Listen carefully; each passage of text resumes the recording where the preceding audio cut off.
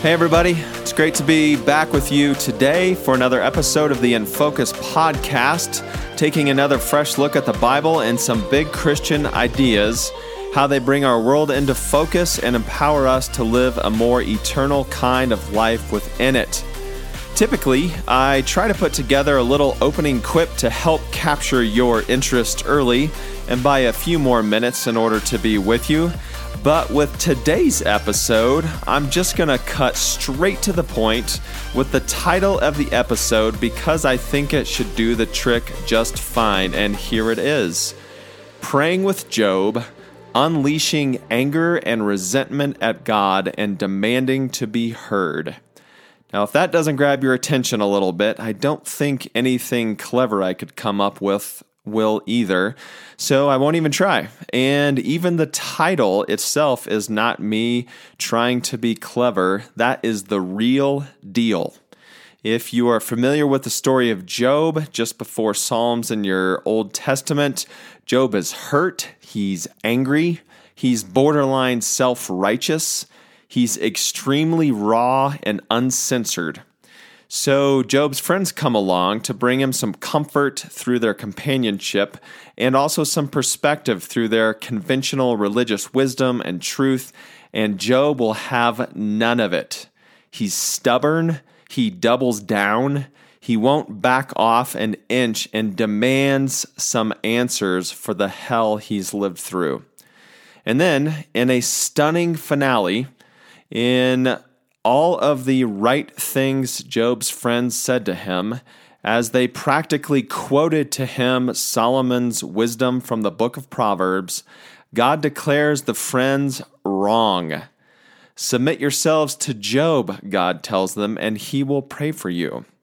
So what in the world are we to make of this? Why throw out the tried and true religious playbook with such an unconventional story? And why particularly are we here now to dive into this foggy mess?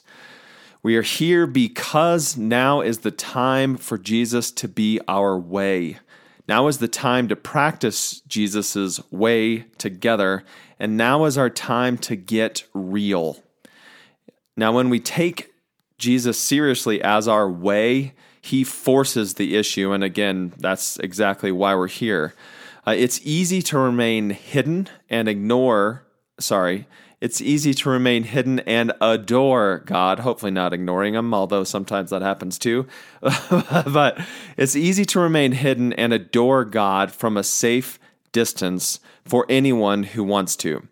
It was easy for the crowds in Jesus' day. It's still easy for us today on most Sunday mornings. Perhaps by the grace of God, though, those safe in the crowd type opportunities have been taken away to give us fresh eyes to see what's real. Are we only watching from within the crowd, or are we following Jesus? So I say it again, Jesus' actual way forces this issue. It forces clarity if we take it seriously. Jesus' life was shaped by a regular practice of creating open space to be with God, with no barriers and no buffers. It was a raw and it was a very real way of living. And that was Jesus' model of life for the disciples. That's what he was teaching the disciples. So again, for anyone inclined to adore God from a safe distance, from within the crowd, Jesus takes that away and forces us to consider the issue. Am I watching from the crowd? Am I adoring from the crowd? Am I offering my affection, or am I offering myself with a genuine intention to follow and to make Jesus my way? Now, Jesus, of course, showed us a way that was compelling and wonderful. It was a genuinely new kind of life for his followers.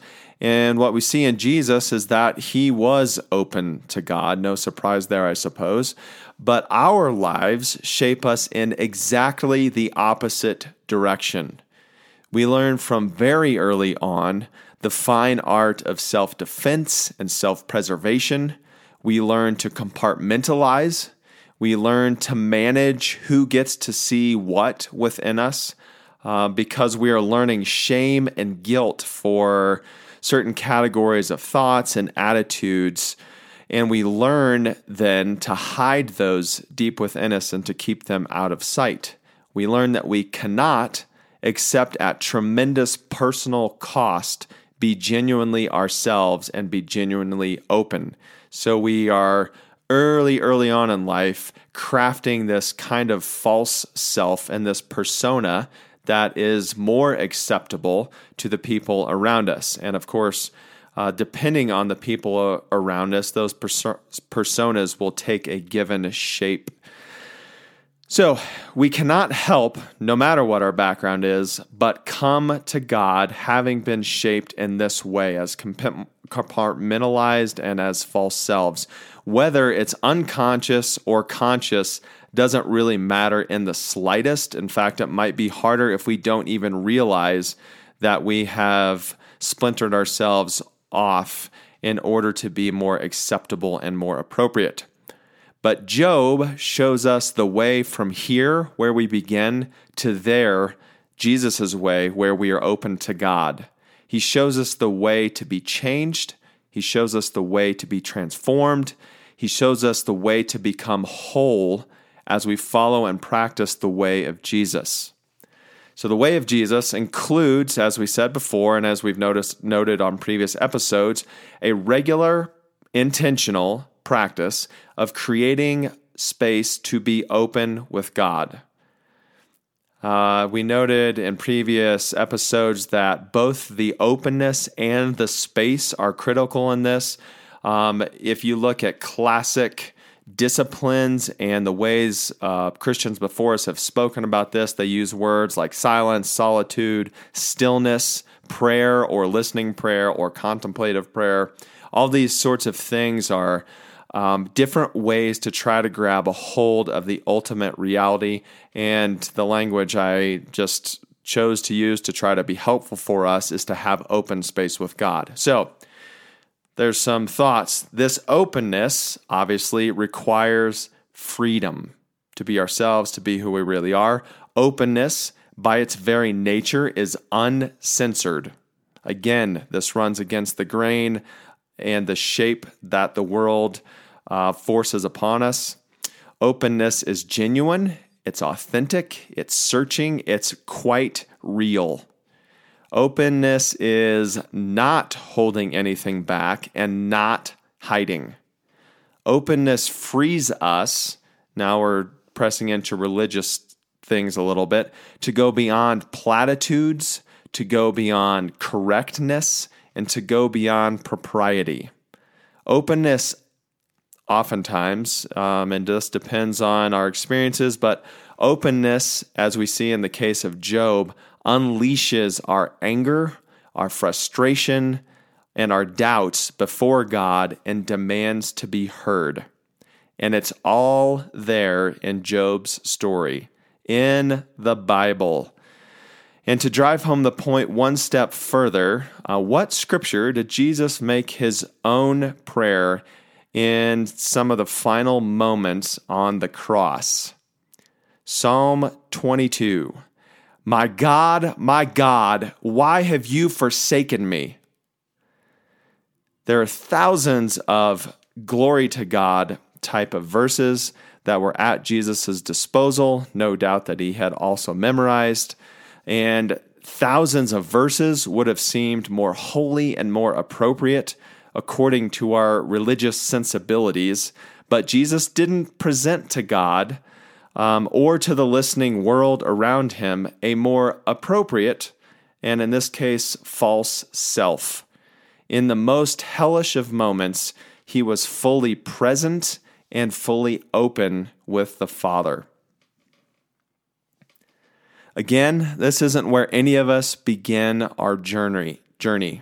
We begin practicing Jesus' way, and we come before God in the beginning, having been shaped by life as closed people.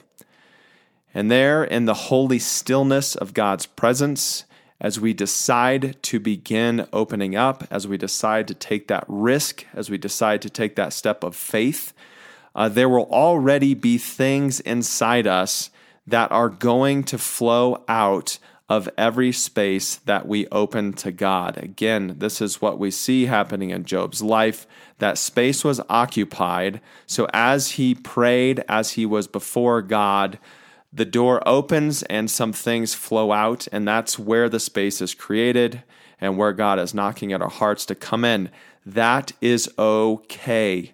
It's actually needed because of our humanity. And in those places, we just need to let it go. That's the way. God's big enough to take it. He loves you. He knows what you've been through. He knows all of the mess that's inside us anyway.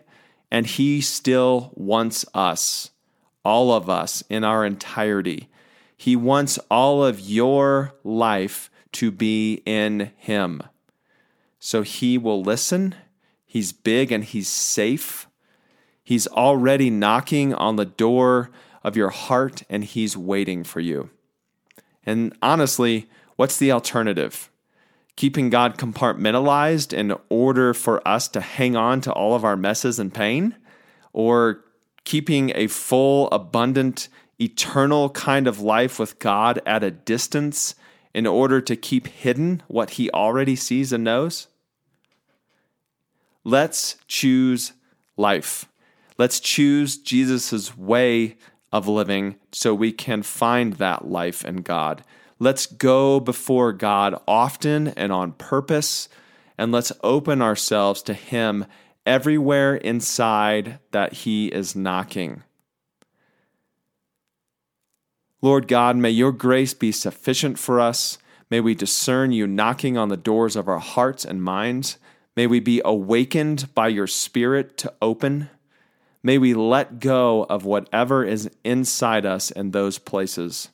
May we unleash our messes and unload our burdens upon You, the God who's big enough and good enough and faithful enough to be there with us, to hear us, and to completely fill the voids left in us as we voice and let go of our anger, our frustration, our doubts, and our pain. Here we are, Lord Jesus. We want to know You. We want to be known by You. Meet us and transform us as we step out into Your way. Amen.